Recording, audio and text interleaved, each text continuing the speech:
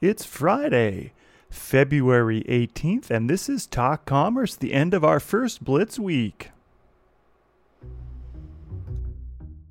Welcome to Talk Commerce, where we explore how merchants, agencies, and developers experience commerce and the communities they work and live in. Don't forget to collect your free joke at the end of this intro. Business coaches are a dime a dozen, right? Maybe so, maybe not. Perhaps you've never taken the plunge and experienced the transformation, or you did and thought, meh, been there. Was it you who went wrong? Maybe, maybe not. All these questions and more are answered by Henry Daas. We talk about his book, FQ, Financial Intelligence, as well as some of the highlights of the importance of having a business coach for entrepreneurs. And now, your free joke. I can cut a log in half by just looking at it.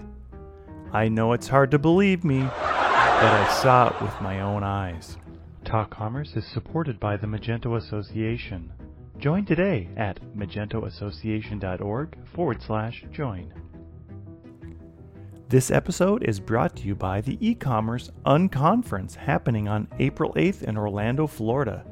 This is a platform-agnostic event, and all are invited.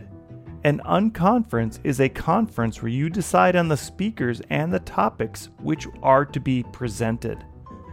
We already have some great sponsors and supporters. JetRails and WebScale are our headline sponsors this year. We have an educational sponsor from SwiftOtter, and platform supporters from Shopware and BigCommerce. That's unconf.us, and get your ticket. Capacity is limited.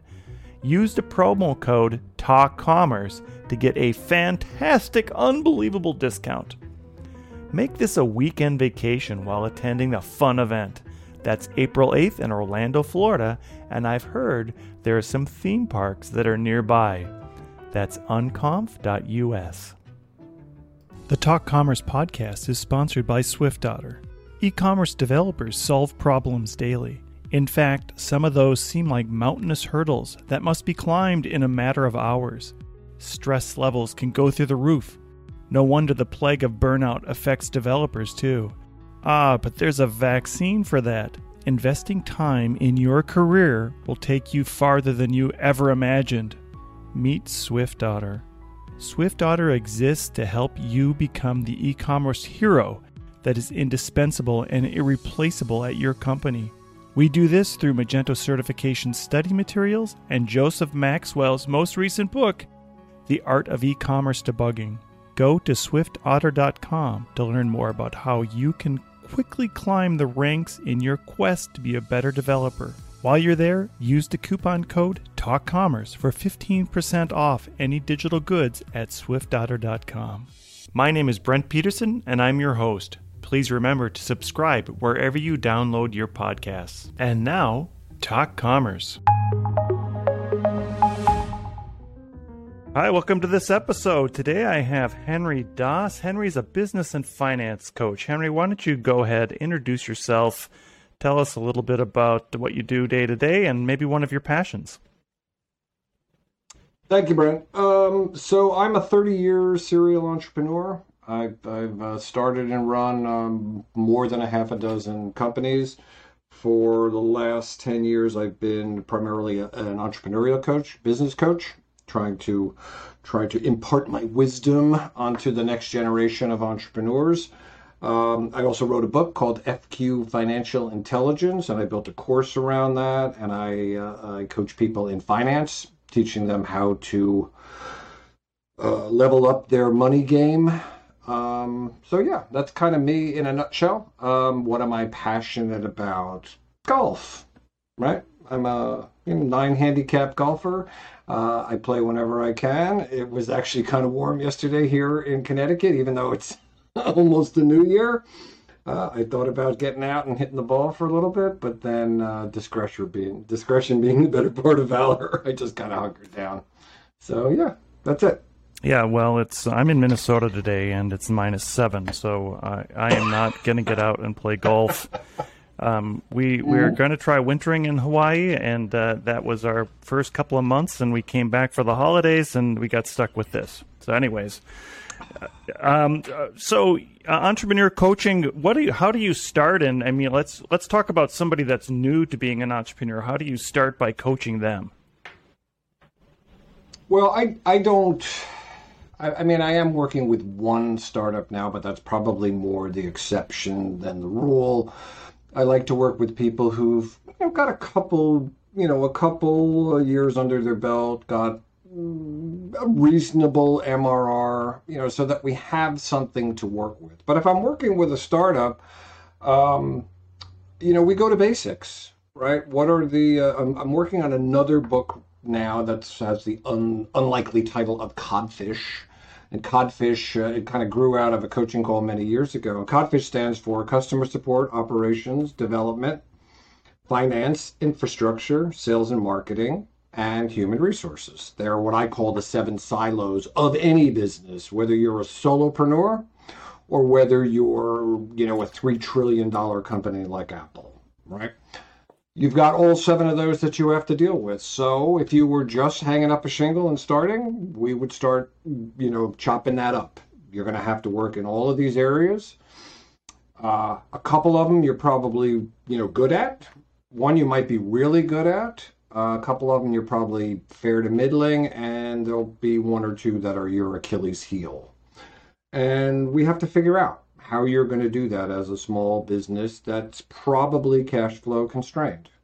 So that's where we would start. Yeah, I would imagine then that most of your clients are seasoned or entrepreneurs that have been in it for a while. And I think, well, I guess I can experience share here that there are often times where an entrepreneur finds out that they get to a point and they can't get past that level, right? So that's when they have to ask for help. Mm-hmm. So then I guess the next question would be, when do you, or how do you tell them or coach them into helping them to get over to the next thing? And we both in our green room, we talked about being in EO, and I'm assuming that you're familiar with the EOS system and the traction book and letting go of the vine and things like that. Gino's book. I know some folks who actually have a business based on EOS. My coaching is bespoke, meaning custom. So my job is to adapt my style to you, not the other way around. There's a lot of value in systems like EOS or Rockefeller Habits. If you're a Vern Harnish, aficionado, one of the founders of EO, there's great stuff in all of those. But what I have discovered over the years is that one of the reasons folks want to be entrepreneurs is because they don't want to follow some sort of a formula, right? They kind of want to roll their own. If you want to follow a formula and want to be an entrepreneur, there's one perfect place that you can go. You probably know what the answer is. Buy a franchise, right? 30,000 plus McDonald's stores around the globe. No McDonald's store has ever gone out of business. It's a whole nother situation. There's guaranteed success there, but there are some obstacles that you have to overcome to do that. And you have to want to follow that formula. My approach is very different. We're going to look at your strengths and weaknesses. We're going to maximize your strengths, and we're going to try to minimize your weaknesses.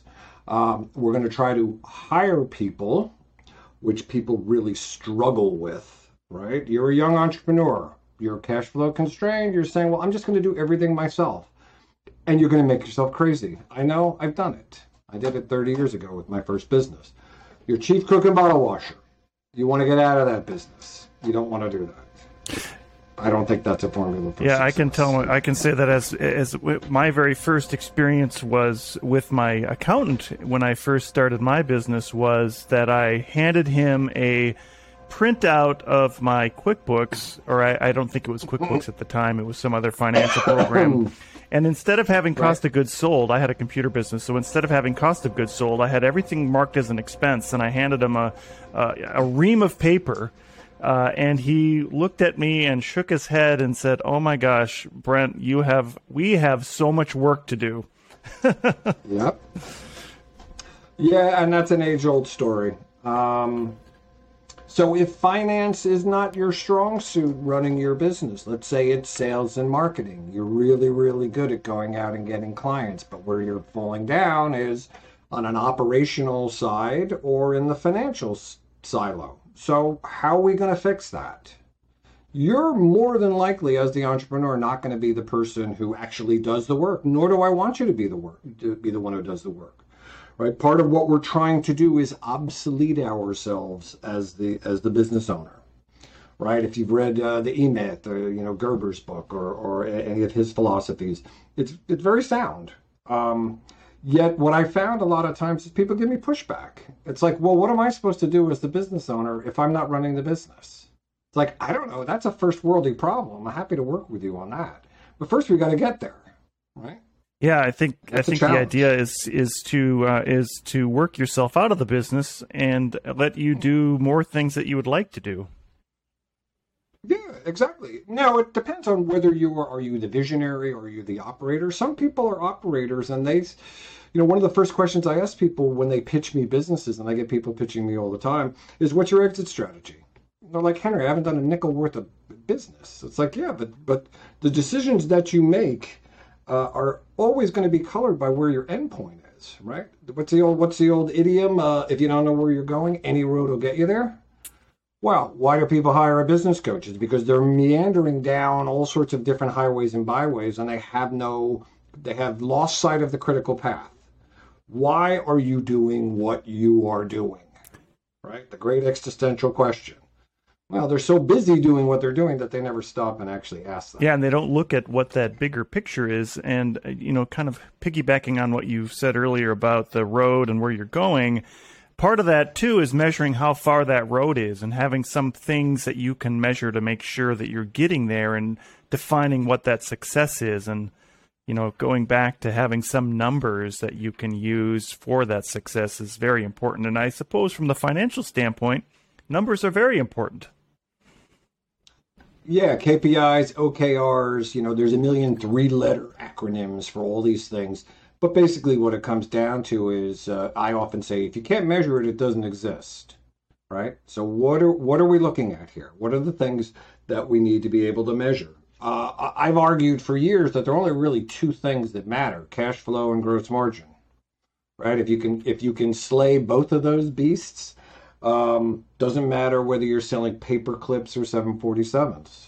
I mean, those are the 2 high-level metrics that you need to understand. There's a ton of other stuff that goes into that. I'm not trying to oversimplify it, but you got to be able to measure them. Yeah, right, and you have to measure the right things. Yeah, I think that I'm going to just target cash flow from a business standpoint. Cash flow is one of the is the thing that can be the most overlooked, especially from a younger business person or a less seasoned entrepreneur, and one that has receivables. They can often mistake lack of cash for loss or lack. Yeah, exactly. So that's really important to measure your cash flow. I mean, people. I've had potential clients come to me. I remember one guy. He was running it out of his checkbook. So he just assumed that if he had money in his checkbook, he was making money. The concept of a receivable or a payable was so foreign. I'm like, wow, we have a lot of work to do.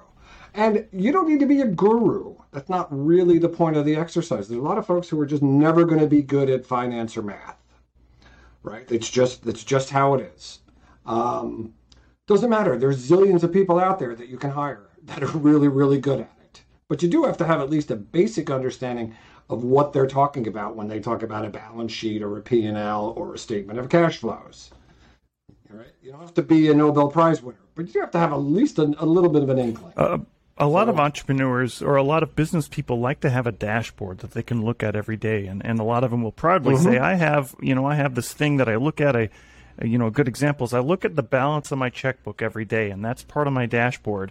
And again, what they're overlooking is that 3 months forward looking at how much cash they're going to have then, What do you say to somebody who, number one, what do you say when they say that to you? But then how do you help them build out a better dashboard that has some of those other things in it, like cash flow and gross margin?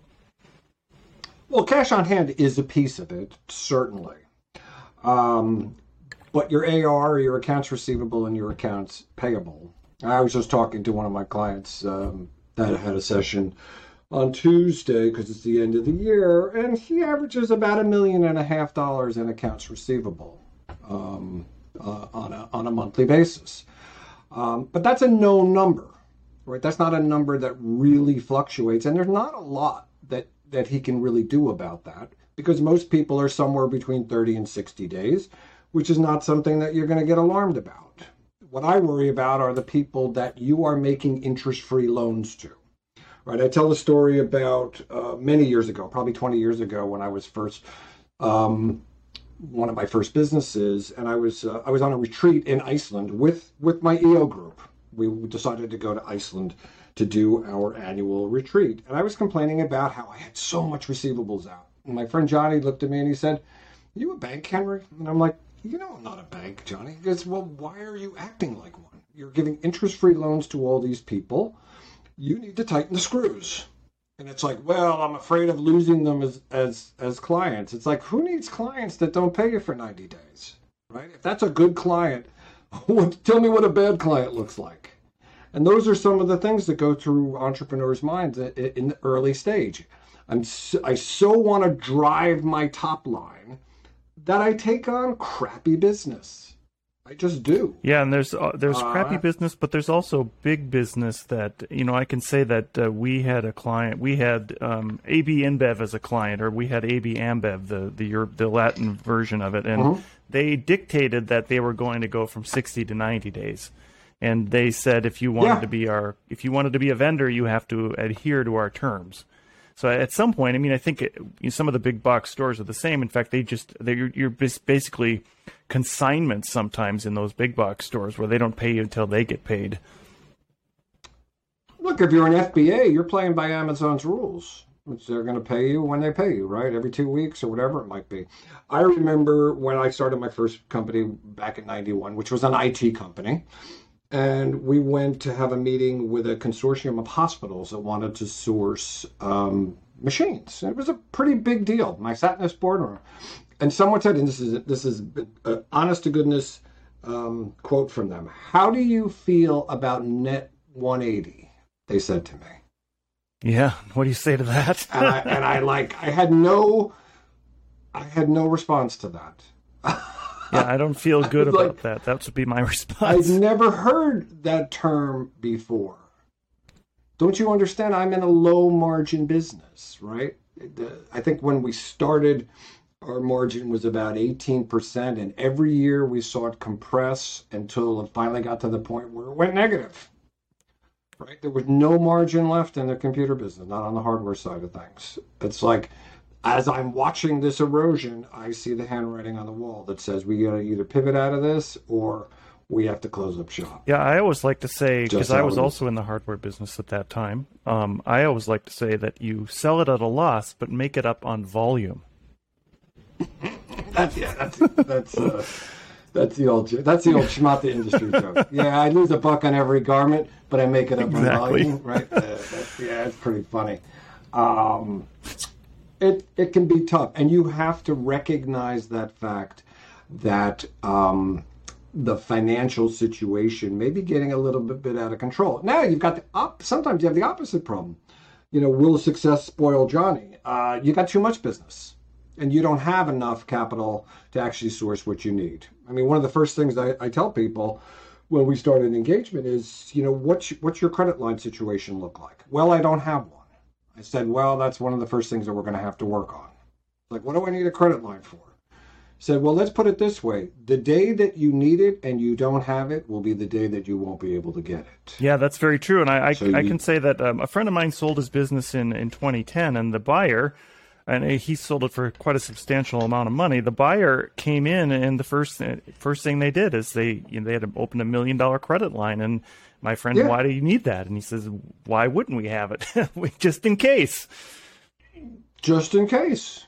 hopefully we never have to touch it, never pay a nickel in interest. But that one day that comes where you do. And it may be because you have a gigantic order. I mean, I remember when I started my first business, the first time we had a month that was not quite $1 million, but was almost $1 million.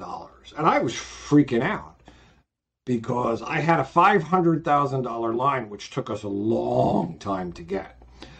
And I'm like, that's not enough. Like, how am I going to do this?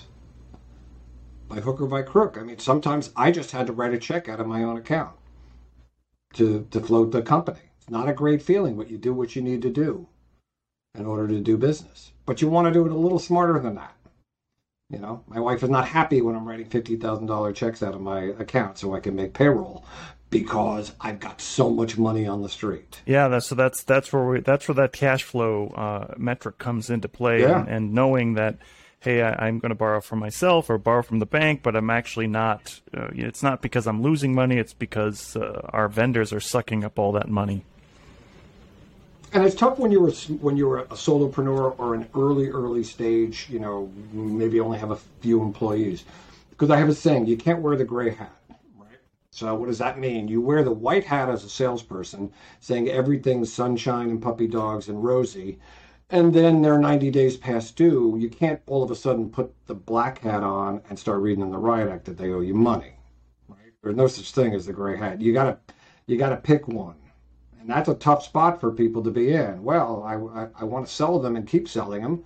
I got to have a happy face. I can't be fire and brimstone because they owe me money. Yeah, that's such a great, that's such a good statement. And I know that a lot of entrepreneurs get stuck into, they're overdue, but they're going to give me more orders. And pretty soon you get stuck into that cycle of, well, they're overdue even more, but they're still giving me more orders. And at some point, I can't tell you how many stories went that way, and then they went belly up. Stopped paying altogether. They stopped paying, and now all of a sudden you're in court, and I have sued, dozens of people over the years. I'm actually suing some people on my wife's behalf for her business because people just don't want to pay.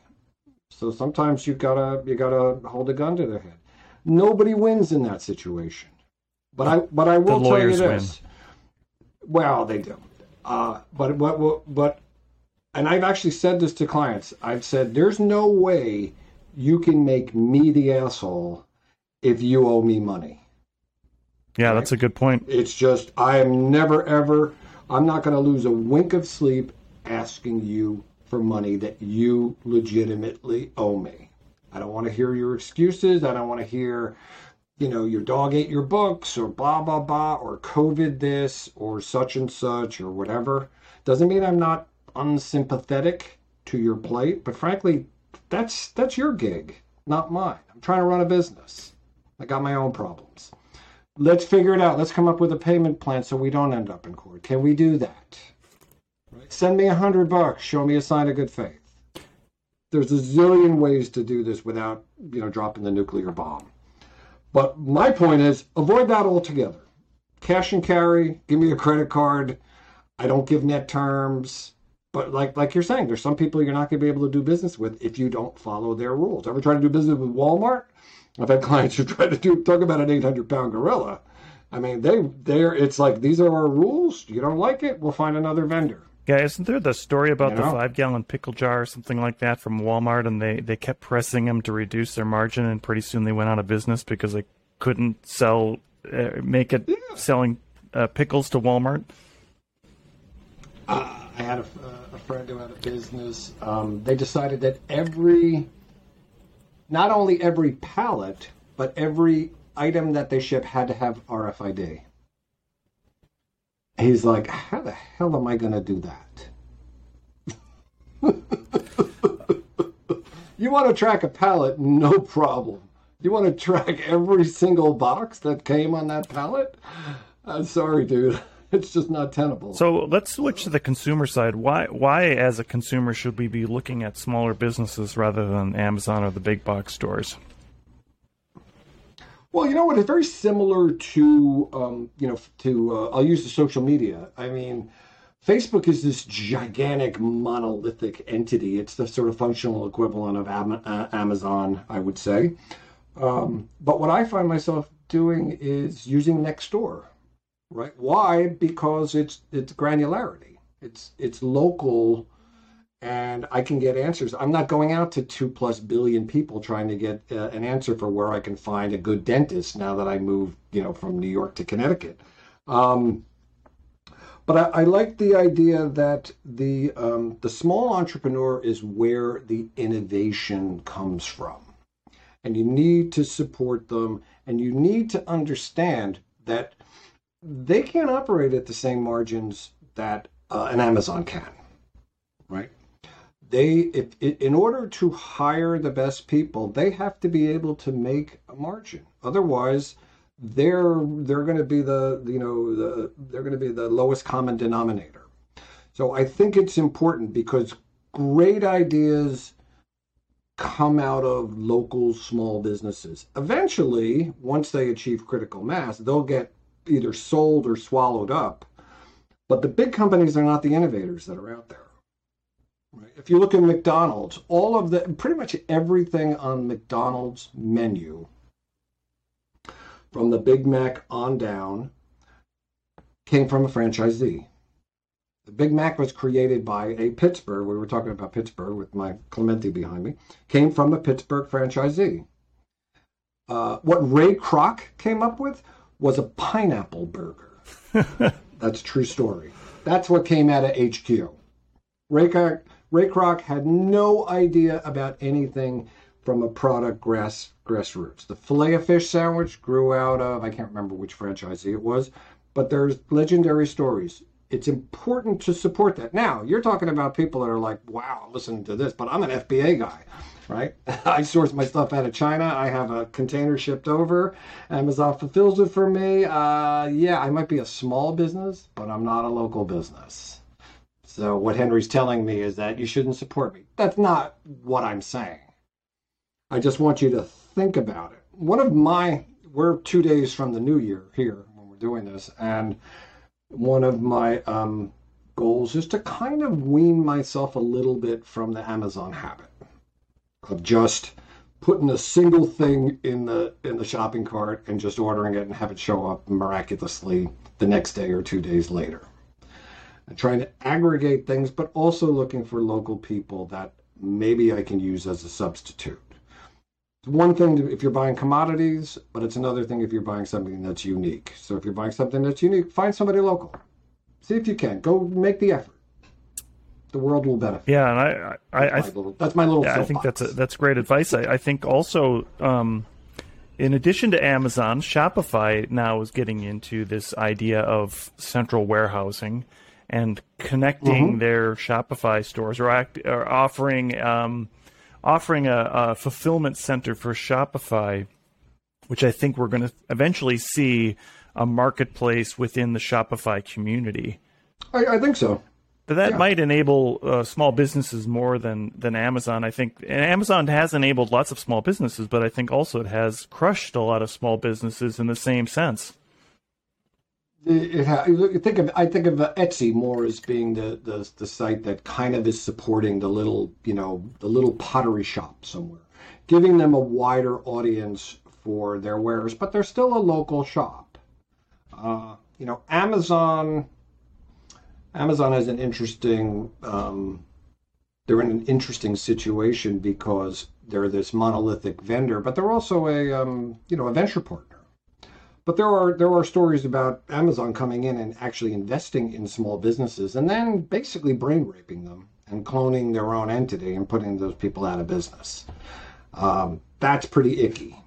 So, but in some cases, you don't have much of a choice, because if they are 90+% of your marketing channel, they're going to make the rules. I have a friend who runs a business down in Texas.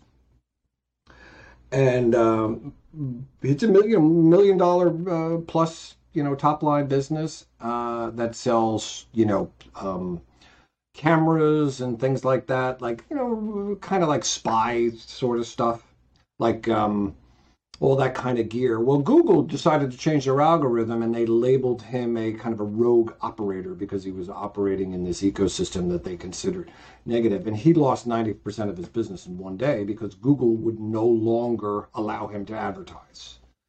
So these are sort of existential headwinds or risks that you take on when you're playing in someone else's sandbox. And a lot of entrepreneurs, they miss that. They don't see it. They don't see that threat, and you need to. Yeah, I think with COVID now, the small business person has had to really think about how they want to market their wares, and especially the ones that were retail only had to think about, how am I going to sell in the next, in March 2020, it was in the next 2 weeks, but we've seen in real life it's turned into the next 2 years. Of course, stores are open again, but maybe what do the markets look like now that with COVID and how smaller businesses need to operate? I mean, Apple just closed all of their retail outlets in New York City. They decided to shut it down. So think about it, if you're a small purveyor and you have to physically close your stores. Now, for a lot of folks, COVID, I don't want to say COVID's been a blessing because it's been a horrible scourge. So don't misunderstand me. But it has forced some people who were perhaps maybe on the trailing edge of technology to adapt. And that's a good thing. I mean, I remember we were actually in Park City skiing in March of 2020 when all this, when the world went crazy. I actually opened my coaching practice up for 3 months just for free for anybody for April, May, and June of last year, just for anybody to talk about what it is. But I remember, older folks, and I'm 62 years old, saying, what's this Zoom thing people are talking about? It's like, that's something my mother would say. What's the Zoom thing? For someone who'd been using it for years as a coach. I mean, I coach remotely. I've coached people on every continent except Antarctica. Apparently, Antarctica does not have many entrepreneurs. Go figure. So that created mass acceptance for all sorts of different online stuff. That's not going away. I know that people are still, humans are social creatures and they're pining to be together in the same physical space. And obviously all over the country, people are ignoring COVID, and that's why we had almost, I guess yesterday was a record, 267,000 infections or some ridiculous number, higher than even in the past. And like you said, here we are almost 2 years down the line. That's not going to go away. But businesses will adapt to this, and then they're going to have to figure out exactly what role does the Zoom and whatever else, how does it fit into the whole ongoing corporate identity moving forwards?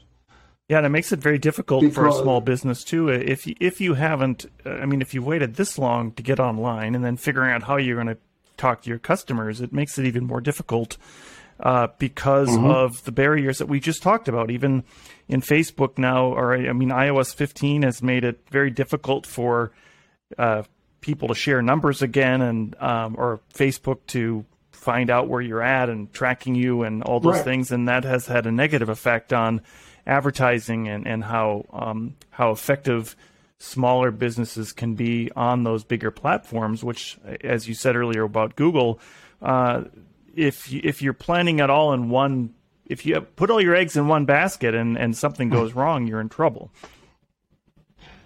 If you put all your eggs in one basket, that's okay. Just watch that basket, right? That's what my dad used to say.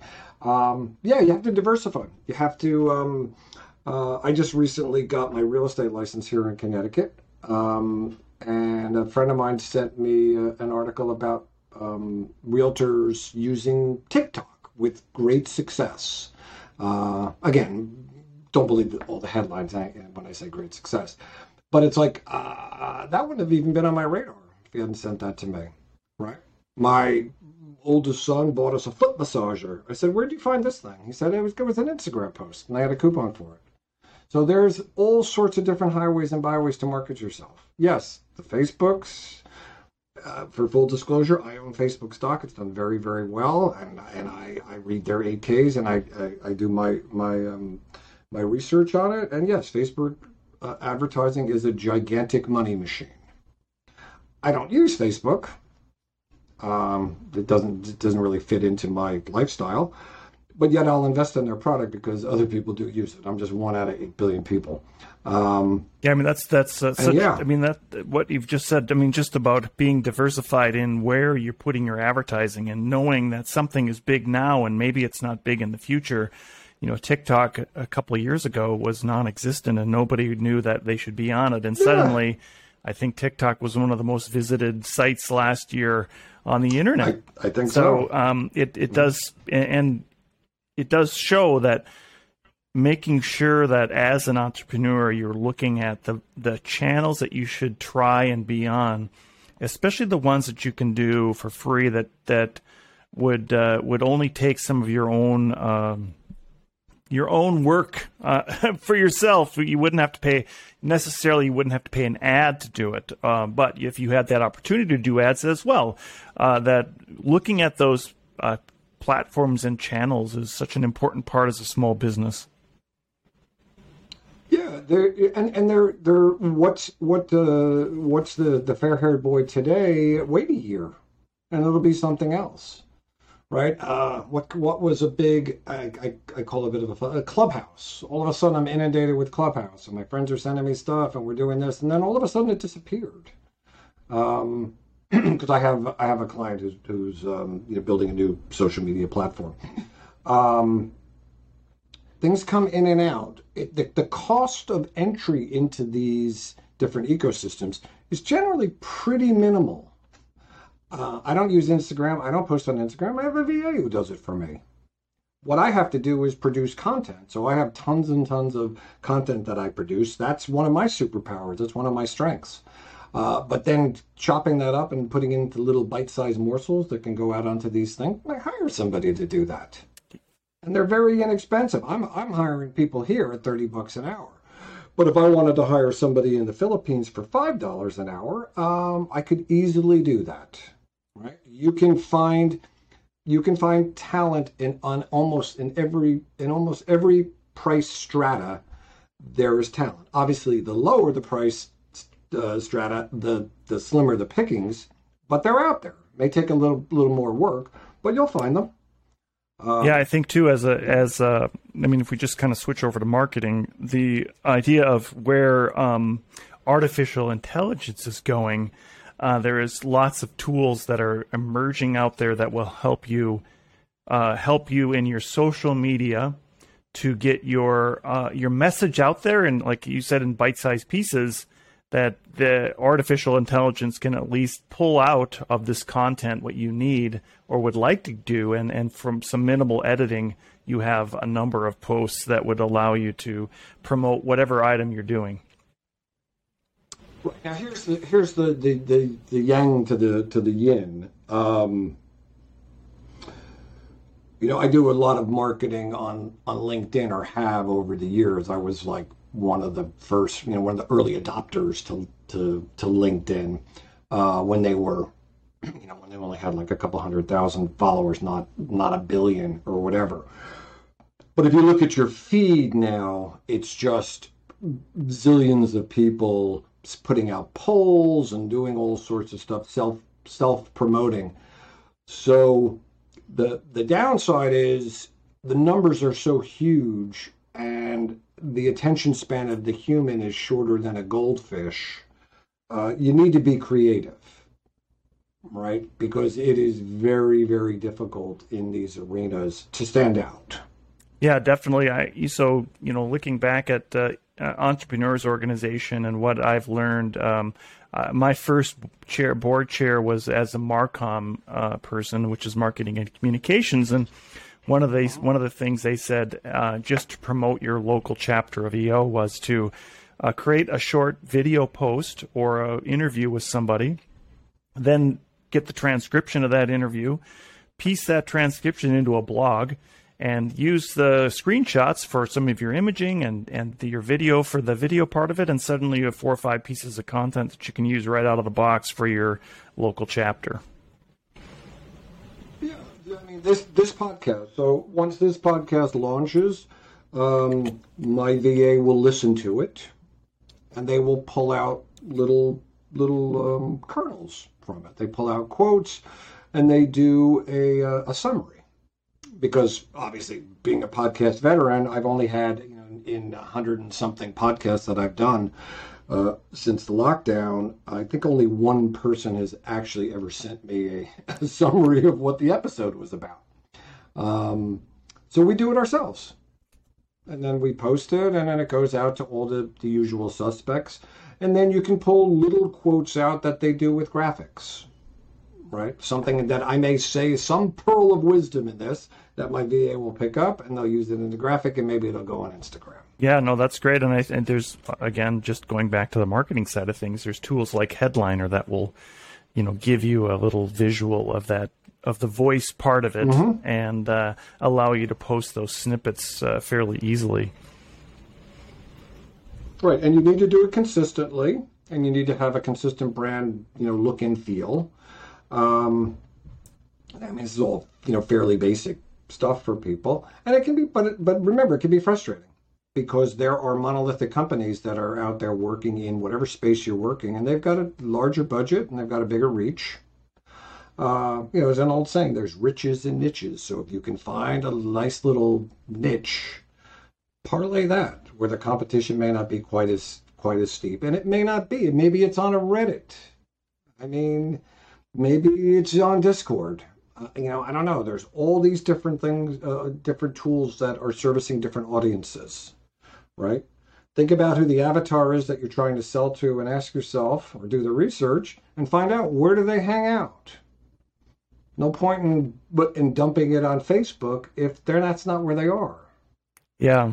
And going back to know that, you have to test it. So going back and trying it and testing it and measuring it to make sure that you've done that. A/B tested, right? Yep. So we have 5-10 minutes left here. What if you were to give some advice to people? What would you have them invest in the next 10 years?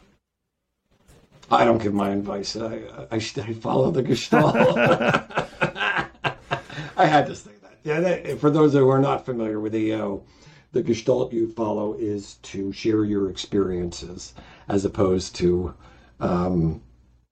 giving advice. So what we do in our meetings sometimes as a joke is we say, well, in my experience, you should do this. Yeah, no shoulds and woulds.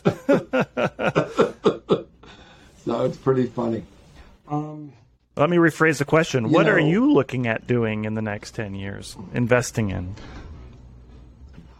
Well, I'm a stock investor, and I teach people about finance. I have a 20-week course, but I also do one-on-one coaching with people in finance. I teach them a lot of the stuff that's in my book.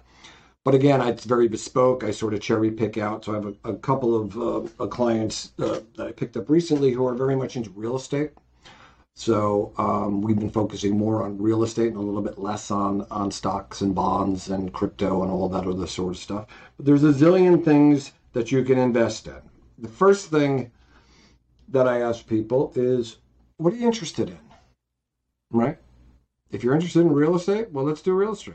I can teach you how to trade stocks, but if you're not interested in stocks, or if you're too risk averse to deal with it, maybe it's a fool's errand.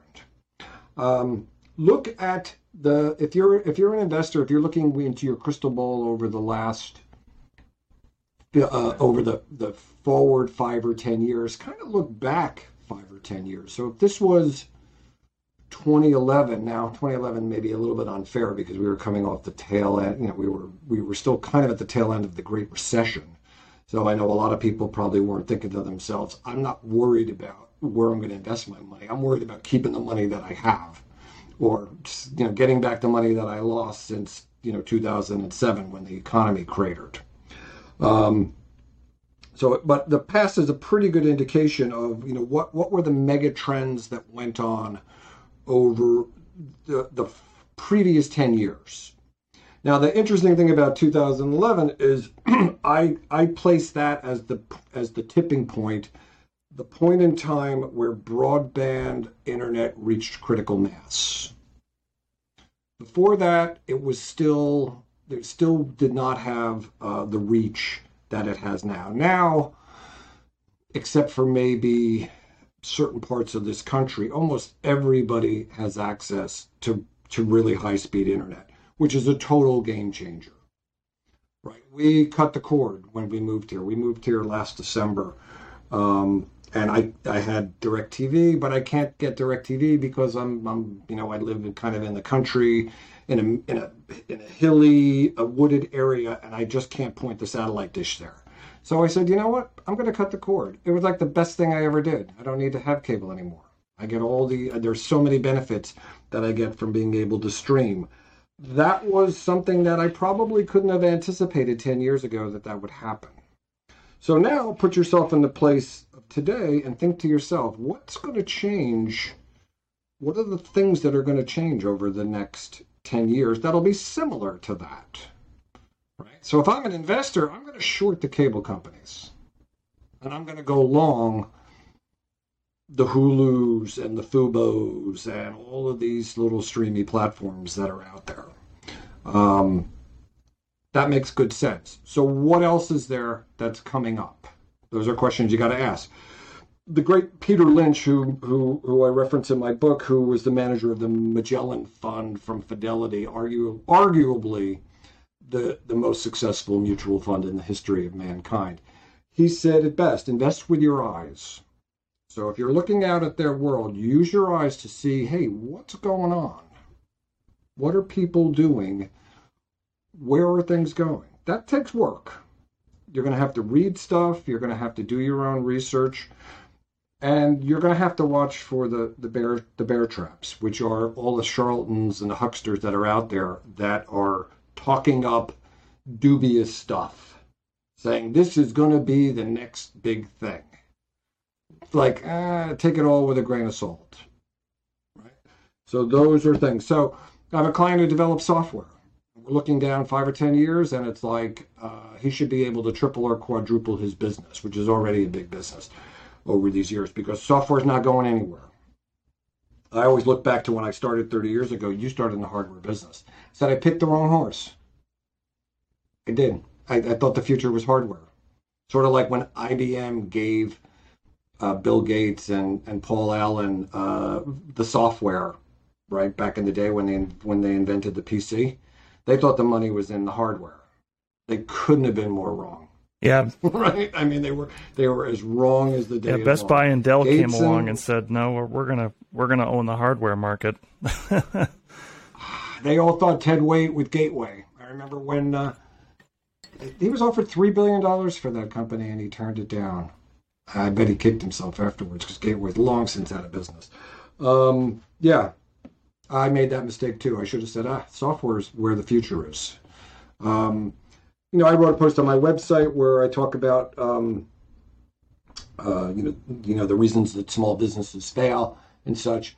But if you just look at the last 200 years, what happens is this country's been built on networks, right?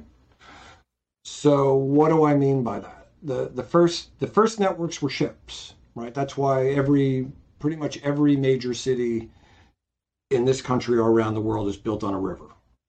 Not a coincidence, right? Paris is on the Thames. Paris is on the Seine.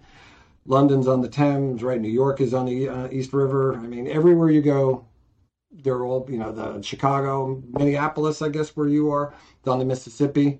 Those were the original networks. The robber barons, the Vanderbilts and the Carnegies, they built railroads, right?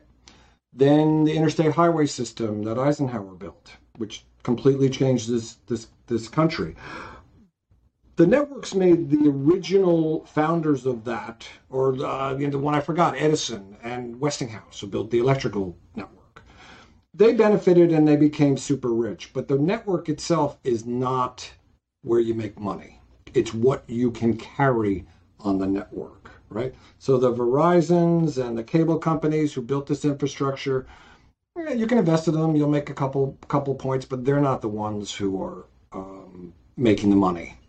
It's the Apples and the Amazons and the Facebooks that are selling their stuff using the networks. So you can look at it and say, okay, well, what's the next great network? And this is something that I've been wrestling with for a while, is what's the next great network that's going to take us through the rest of this century? I haven't figured out what it is. Some people think it's a neural network. Other people think it may be something like blockchain. I mean, that could be the next great network. I don't know. One of my mastermind groups, we talk a lot about crypto. But as I've told them, I said, I can't figure out, crypto is a vessel to carry value, right? That's what it is. But as a vessel, I can't figure out, is it the Titanic?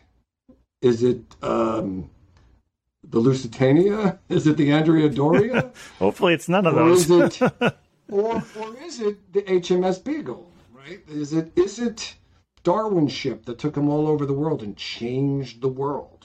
The people who are bullish on it believe that it is.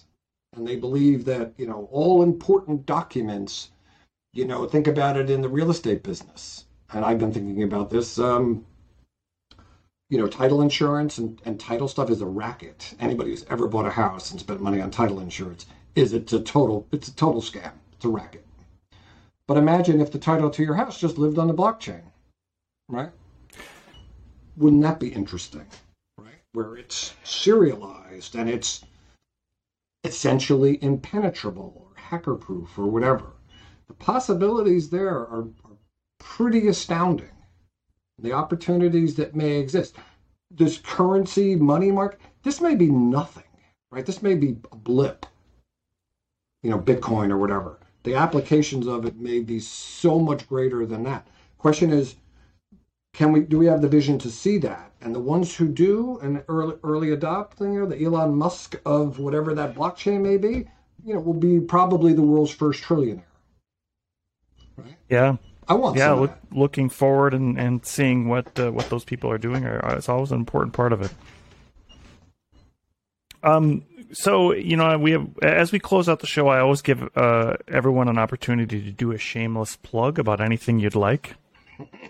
What would you like to plug today? So I'm a coach. I coach entrepreneurs, and I coach in finance. You can go on my site. You can go to either my vanity site, Henry Daas, HenryDaas.com, or you can do DASS because people misspell my name, but that just does a redirect. There you can download my book, FQ Financial Intelligence. It's a freebie. I give it away for free because Bezos is the only one who makes money on books. And he's already got enough.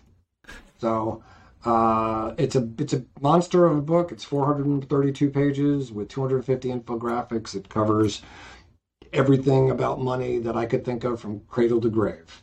Or you can go to DAS Knowledge or DAS FQ. And you can see all my stuff about coaching either in entrepreneurship or coaching money. What I do. I do it all via Zoom.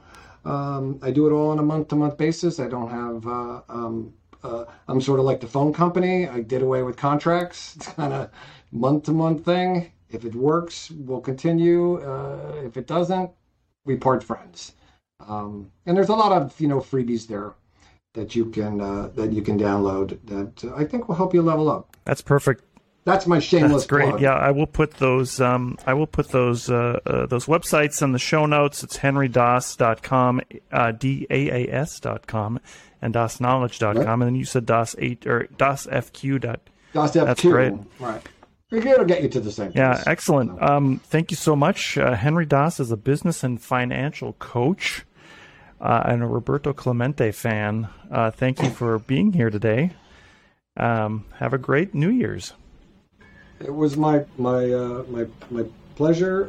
Happy and healthy New Year to everybody, and a safe and prosperous 2022. Thank you. Talk Commerce is supported by the Magento Association. Join today at magentoassociation.org/join. Thank you again for listening. My name is Brent Peterson, and it has been my pleasure to be your host today. please rate and subscribe to Talk Commerce. New shows out every week.